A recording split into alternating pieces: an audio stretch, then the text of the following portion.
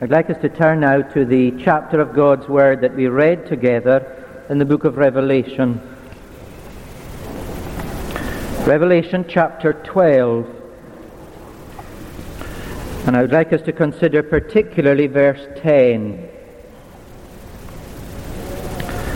And I heard a loud voice saying in heaven, "Now is come salvation and strength and the kingdom of our God and the power of his Christ. For the accuser of our brethren is cast down, which accused them before our God day and night." I think whenever we turn to the book of Revelation, which of course we all find a difficult book and in many ways a strange book, whenever we turn to it, I think it's good for us to root it in the historical narrative that we can gain from the beginning of the book. We are bound to be helped in interpreting what the book is saying to us if we gain some understanding of what was the situation in the church when God first had this book written down for his people. And I think there are two things that we learn from the beginning of the book of Revelation that are important in this connection. The first thing is, of course, that the revelation was given to John, the apostle, one of the 12 disciples, perhaps the last of the apostles to die.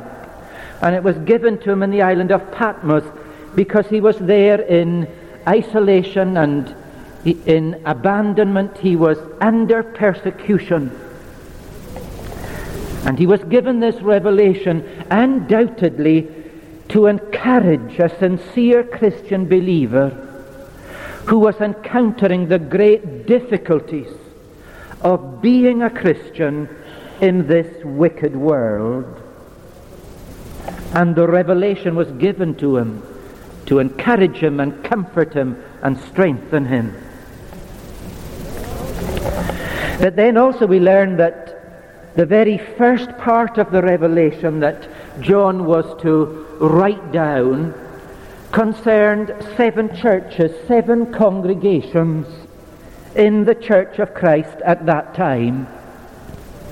Churches that were to be found in that part of the world which today is the land of Turkey. Real congregations. Just like the congregations of God's people here in Inverness or in Prince Edward Island or wherever. Congregations in real situation, struggling with sin, struggling with the temptations of the evil one, struggling with the challenges of living for God in the midst of a mixed society. And amongst these 7 congregations, it's perfectly clear that some of them were doing well, and some of them were not doing well. They were a mixed bag of congregations. There were those who were living faithfully for Christ, and there were those who were showing more and more unfaithfulness, so that God has to warn them that their witness will not last much longer. And into that sort of situation, the revelation of God's purposes was given. Purposes of what God was about and what God was doing. It might seem behind the scenes that it was impinging at all points on the real world that we all know. And I've chosen this verse that's in front of us this evening, Revelation 12 and 10, because it seems to me that it's a typical verse that typifies really the whole book of Revelation. You may remember that there's a refrain that comes again and again in the passages to the 7 churches. The refrain that says, "He who hath an ear to hear, let him hear what the Spirit saith unto the churches." And this is a refrain that we could apply to this verse here. A verse that almost sums up what God is saying throughout the whole book of Revelation. And I think as God presents this verse before us this evening, whether it is that we're an individual Christian going through some very difficult situation, feeling oppressed, feeling the way difficult as John the Divine was, or whether we're just part of the Christian church in these days, we may feel a vital part of it, or we may feel this evening that all we want to do is to be a little bit on the outside and look in on the church. But we're aware of the mixed bag that the church is, and it's a trouble to us, and it's affecting our lives. And it may be doing harm to our lives in these days. And we need this word from God, as he says through this verse, "He who has an ear to hear, let him hear what the Spirit saith unto the churches." I would hope that we would have time to look at three things from this verse this evening. I want us to learn about the voice in heaven. And I would like us to learn about the victory from heaven. And I would like us to learn about the vision for heaven. It seems to me that these are the things from this verse that the Spirit is saying to the churches. First of all, the voice in heaven. Look at our verse again. "And I heard a loud voice saying in heaven." Now I think you'll agree with me, even although your knowledge of the book of Revelation may be very scanty, I think this will have stuck in your memory, that the book of Revelation is full of visions of heaven. Sometimes very strange things that we find difficult to understand. But even the most unenlightened of us, I think when we read through the book of Revelation, we're aware that it's bringing us to see things that are going on in heaven.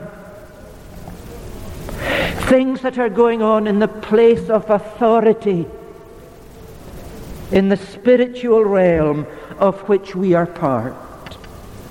And this verse is saying, as most of the book of Revelation is saying, there is a voice in heaven that is in control of it all. John in Patmos, in the midst of your difficulties and your troubles, hold on to this truth, that no matter the difficulties that you are in, no matter how you may feel from time to time to be in the darkness because you feel so weak against the oppression of the evil one, there is a voice in heaven, and it is a loud voice. It's a voice that's in authority. It's a voice that's in control. And whatever your circumstances may be saying to you, God is saying to you, the Holy Spirit is speaking to you, and he is saying, remember the voice in heaven. Remember that it's there where all authority is, and that authority is in control of this world. Or perhaps you're caught up in the difficulties of the church situation, as many were in John's day, because the churches were a mixed bag, and all seemed to be confusion, and it seemed so difficult to make out what was really happening. And again, God would call us to the loud voice in heaven that speaks, that controls, and that makes clear that whatever confusion from our viewpoint, there is no confusion in heaven. God knows it and understands it all, and will work it out to fulfill his perfect purposes. That's surely the reason that the book of Revelation begins in the way that it does. What's the first vision that John is given when he is told to write down all the visions that are going to come, that are now part of the book of Revelation? What's the first vision that sets the scene for all the other visions? It's the vision of Christ in his exalted glory. Oh, read Revelation chapter 1 when you go home if you have time. And if you're a Christian this evening, surely you cannot fail to gain encouragement and confidence from that glorious vision of Christ in all his exalted glory, in the beauty of every part of his body, that speaks of the fact that he's in control, and the good work that he made clear when he was here on earth. It's continuing according to the eternal purposes of God. I heard a loud voice saying in heaven. That's the first thing that we've to take on board this evening. Whatever our thoughts of the present spiritual condition of our church, our churches, and our world.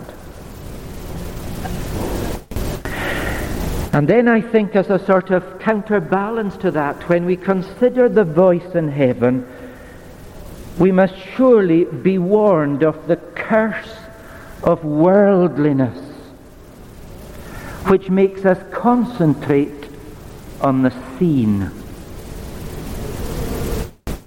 You see, the book of Revelation and this verse that's before us this evening is God drawing back the curtain and enabling the people of faith to see the unseen by faith.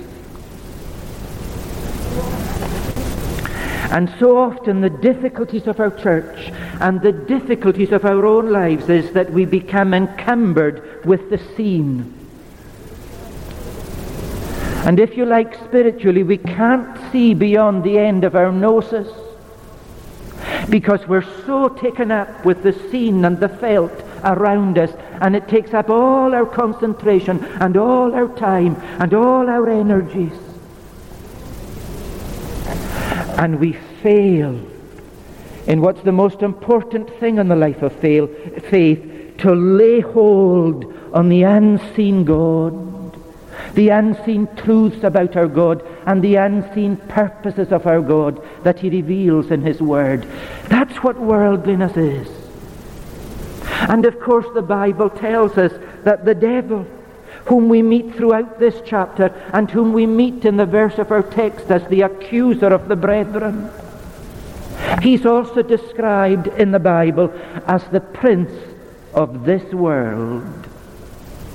This is one of his great intentions, to keep people engrossed in the immediate, in the things of this world, so that they forget that there is a next world, that there is an unseen spiritual world that is around us and within us, and that we are moving on from this present physical world to the new world, be it the world of heaven or the world of hell. And the devil's great work is to prevent us from thinking about that, and that's worldliness. In our tradition, we have thought that worldliness is to do with going to concerts and going to dances and going to all sorts of entertainment. And as long as you don't do these things, you're not worldly.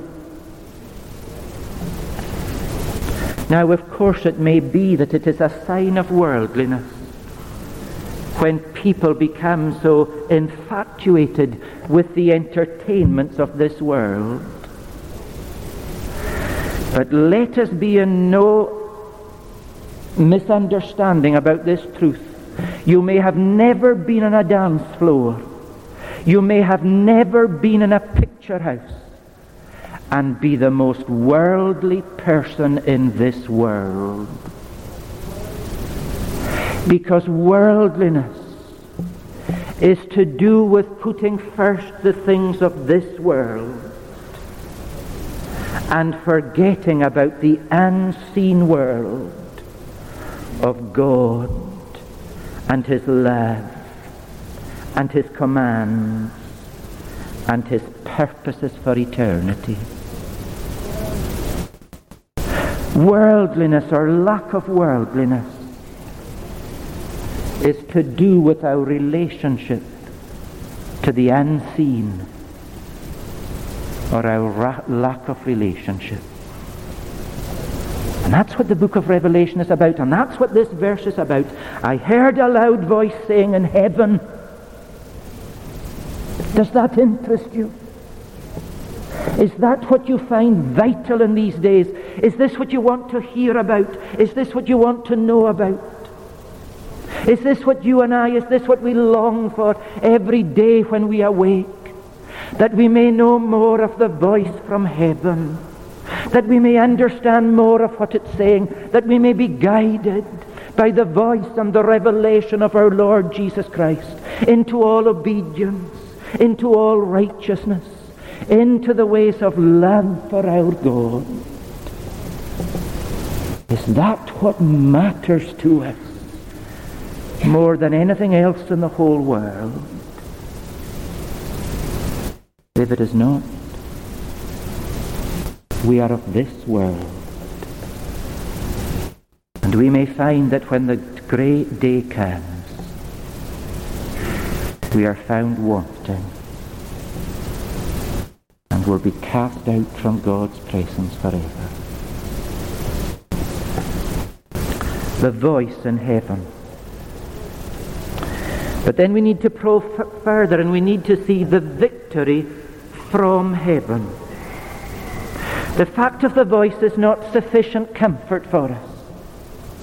The fact of the voice is not sufficient to help us in the midst of our confused state when we see the state of the churches in our day. We need to know something of the content of the voice. What is the voice saying? And the verse leaves us in no doubt about what the voice is saying. And I heard a loud voice saying in heaven, now is come salvation and strength and the kingdom of our God and the power of His Christ, for the accuser of our brethren is cast down, which accused them before our God day and night. The voice speaks, and the voice speaks a word of victory from heaven. That's what this verse is about. It's just one of many verses in the book of Revelation that describe that Jesus Christ is victorious. And when we share in Jesus' victory, then it doesn't matter what's happening in the world. We can find a way through that confusion that is a right way and a good way. We need to pick out one or two things under this heading, the victory from heaven. What is the verse saying? Well, the verse is saying that there has been conflict. That goes without saying, doesn't it? If there's victory, there has been a conflict, there has been some difficulty, there has been some danger, there has been some need of salvation and deliverance, but the victory has come. Now is come salvation and strength. Now it's come. It may have seemed for a while that it wasn't there. And that seems to be what John is told to write down and describe in what may seem to us strange, this picture of the woman who is with child and who is in conflict with the dragon, who is clearly seen to be the evil one, the devil. And the conflict goes on with this woman because she's with child. But immediately she bears her child. That child is brought up to heaven, to a place of authority, and the chapter is so clear about it that we know that the child of the woman is none other than Christ. And the woman, therefore, must be the church of Christ through all Old Testament times. The line of the seed, if you like, that we've been dealing with when we've been looking at Abram in the morning. And sure enough, the Old Testament scriptures are full of narratives where we see that right from the beginning, the devil was in conflict with the purposes of God. that the victory of Christ that God had planned might be thwarted. Didn't God make this clear when he spoke in the garden immediately after Adam and Eve had fallen into sin, about the conflict that there would be between the serpent and the seed of the woman? And there will be that constant battle and conflict with the seed. And we've got some picture of it here. And we can go to our Old Testament scriptures. We can go to the life of Abram again and see all the difficulties that he went through before the child Isaac was born. The tricky situations. Aren't these evidences of the conflict between the purposes of our God and the wiles and the powers of the evil one as he seeks to thwart the purposes of God? We see God's people in Egypt, or we see them in the wilderness, and we see them going through all sorts of difficulties as the evil one seeks to draw them away from the ongoing purposes of God to bring to this world at last from his people Israel a Saviour, Christ the Lord. You can see it in the conflict with David, who was in the direct line that God had planned for the man Christ Jesus. And you can see his conflict with Saul. And that's part of what's written for us here in Revelation chapter 12. The devil fighting against the woman to thwart God's purposes. And then when Christ comes, remember how the evil one worked through Herod when the Christ child was hardly born, to kill all the babies under 2 years, that he might get at the Christ. The Christ has hardly begun his public ministry before he is down in the wilderness under the fierce and violent temptations of the evil one. And when he comes towards the end of that great conflict, and when he's about to approach the cross itself, what does Christ himself say about that conflict as it approaches? He says in John chapter 14 and at verse 30, "For the prince of this world cometh, and hath nothing in me." That's what I'm going to. I'm going to the last battle, if we use the title of one of C.S. Lewis's Narnia books. I'm going to the last battle. The prince of this world has not given up yet, but he has nothing in me. There has been a conflict, but victory has been won by the power of Christ. Now has come salvation and strength and the kingdom of our God and the power of his Christ. Paul sums this up for us quite briefly in Colossians chapter 2 verses 14 and 15 when he describes what happened at the cross of Calvary. He says it was a blotting out of the handwriting of ordinances that was against us, which was contrary to us. He took it out of the way, nailing it to his cross. And having spoiled principalities and powers, he made a show of them openly, triumphing over them in it.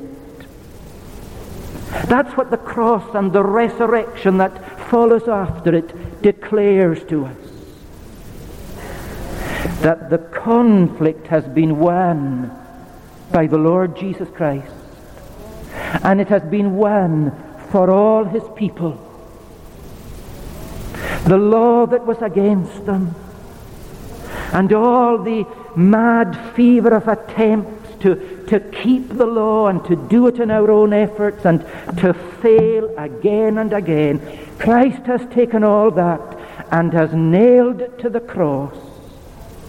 And the principalities and powers who were against us and who were weighing us down and who were working in our sinful hearts so that we could not please God, He has made a show of them openly, and he has risen with power for his people to the place of authority and dominion at the right hand of God the Father.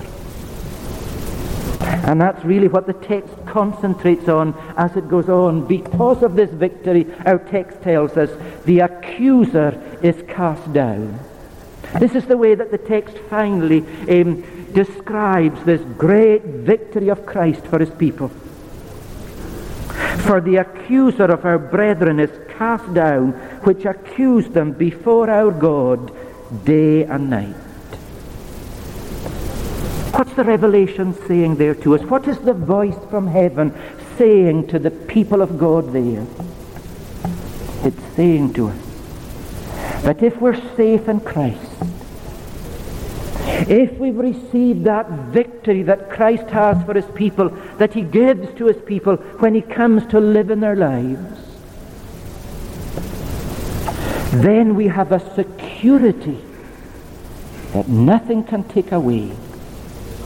The devil may accuse. The devil may point to the remaining sin that is with us. The devil may point to the confusion that is still abroad in the world and say to us, surely you can never be saved when you look to that difficulty and that problem and that problem. But the Christian believer now has a knowledge of what Christ has done that enables him to beat the accuser so that he is cast down and his words are now empty and hollow.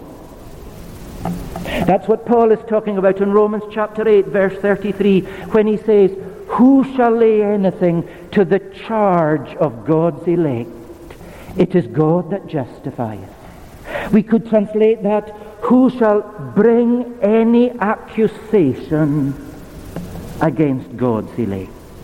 And of course earlier in that chapter Paul has written down, there is therefore now no condemnation to those who are in Christ Jesus, who walk not after the flesh but after the Spirit.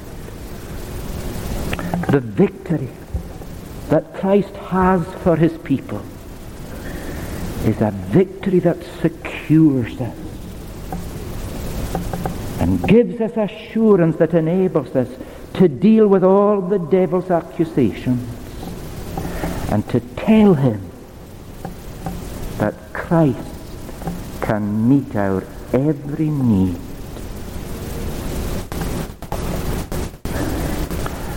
And the question, of course, is, do you have this Christ? Have you come to an end of your own efforts to please God? Have you come to an end of your own puny efforts to beat off the accuser of the brethren, the evil one with all his wiles and powers? Have you an advocate with the Father, one whom you know can speak for you, who is at work within you and can present you faultless at that great throne of judgment? Have you trusted in Christ? Have you turned from your sin and your hopeless efforts at pleasing God in your own strength? Have you turned to Christ alone? Is that where your confidence lies tonight? So that you can say, I have the victory that comes from heaven. Can we see just in a word or two the vision for heaven? Because that also is what the text is about. You see, the text causes us to hear the voice from heaven. The text causes us to understand the victory that comes for sinners who trust in Christ from heaven for this purpose, that we might have a vision for heaven. That's what the book of Revelation was saying to the Apostle John.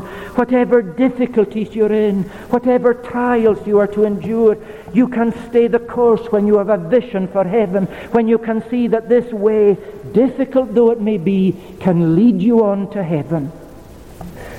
This is what the book of Revelation was saying to a confused church and to mixed bag congregations.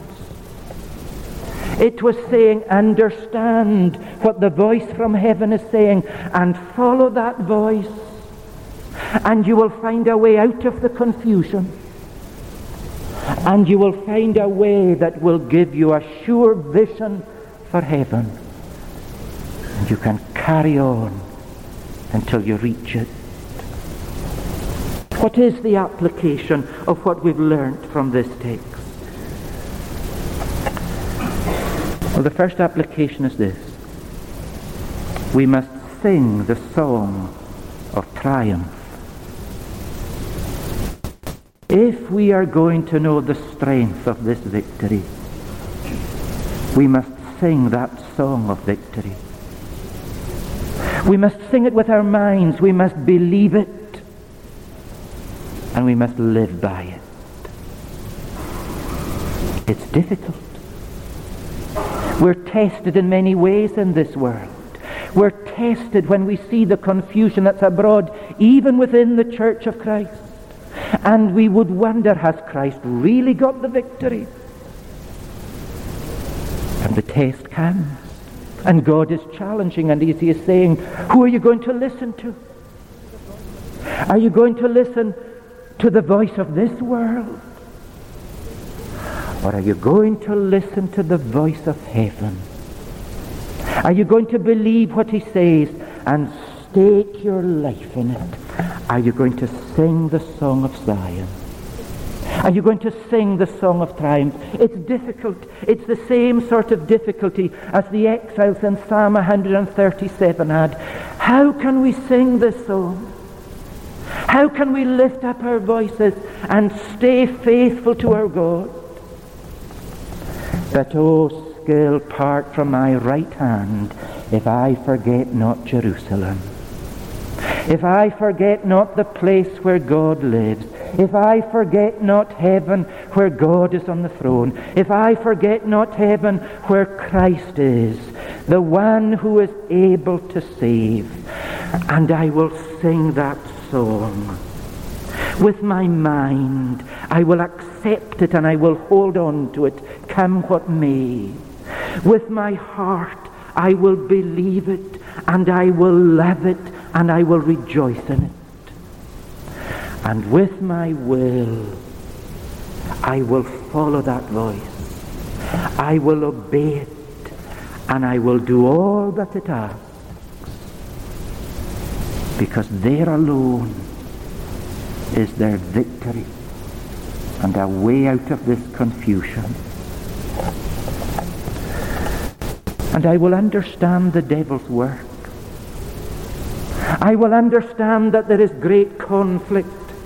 I will, for instance, go on and read the following verses of Revelation chapter 12. And I will see that the devil, although he has been cast down as the accuser of souls, although he knows that his time is short, he is still with great rage and anger working against the woman and the seed of the woman. And he is still determined to create whatever havoc he can in the church. And I will face up to the terrible power that the evil one has, that he can work within the church as well as outside of the church. And I will be aware of that, and I will not take it lightly. But despite that, I will apply all the truth of the gospel that God has given to me, and I will live in the way of triumph. That's what verse 11 says. And they overcame him by the blood of the Lamb and by the word of their testimony, and they loved not their lives unto death. I will apply the salvation of Christ, the blood of the Lamb, to every situation where the devil assaults. I will flee to Christ and to his power and to his forgiveness and to his reconciliation at every point where I find myself getting into difficulty with the evil one. I will flee to him. I will seek him. I will not stop trusting in him and in the power that has come through his blood. And I will give myself to the word of the testimony that I must bear. I will remember that if I am his, then I have to show it in a changed life. My testimony is not just something that happened to me years ago, but I will cling on to that testimony, and I will seek more and more power from my Saviour to live a Christian testimony, to show that I can live a changed life, a Christ-like life, by the power of Christ, no matter what the devil throws at me. And I will love not my life, even to the death. I will give myself to the way of Christ, no matter how difficult it is, and no matter although it would cost me my health and my life, because there is nothing more precious than having Christ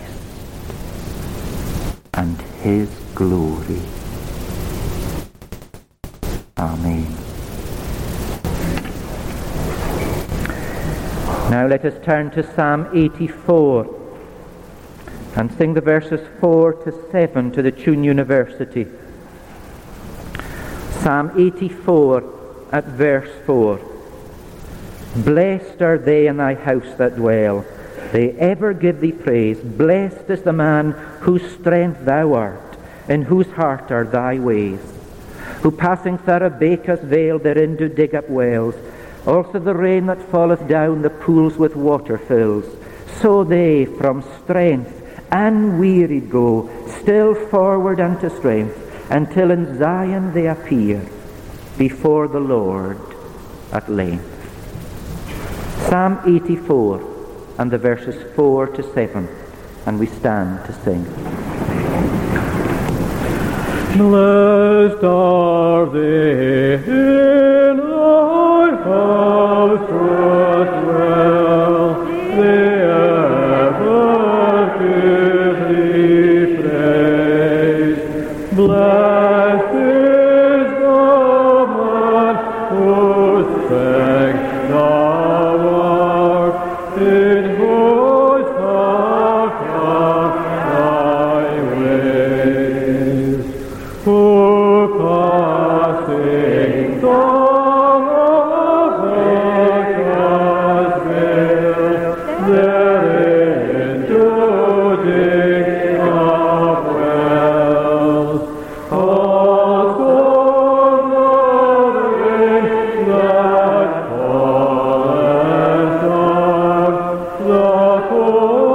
Also the rain that falleth down the pools with water fills. So they from strength unwearied go, still forward unto strength, until in Zion they appear before the Lord at length. Now may the grace of the Lord Jesus Christ, the love of God the Father, and the fellowship of the Holy Spirit remain with us now and always. Amen.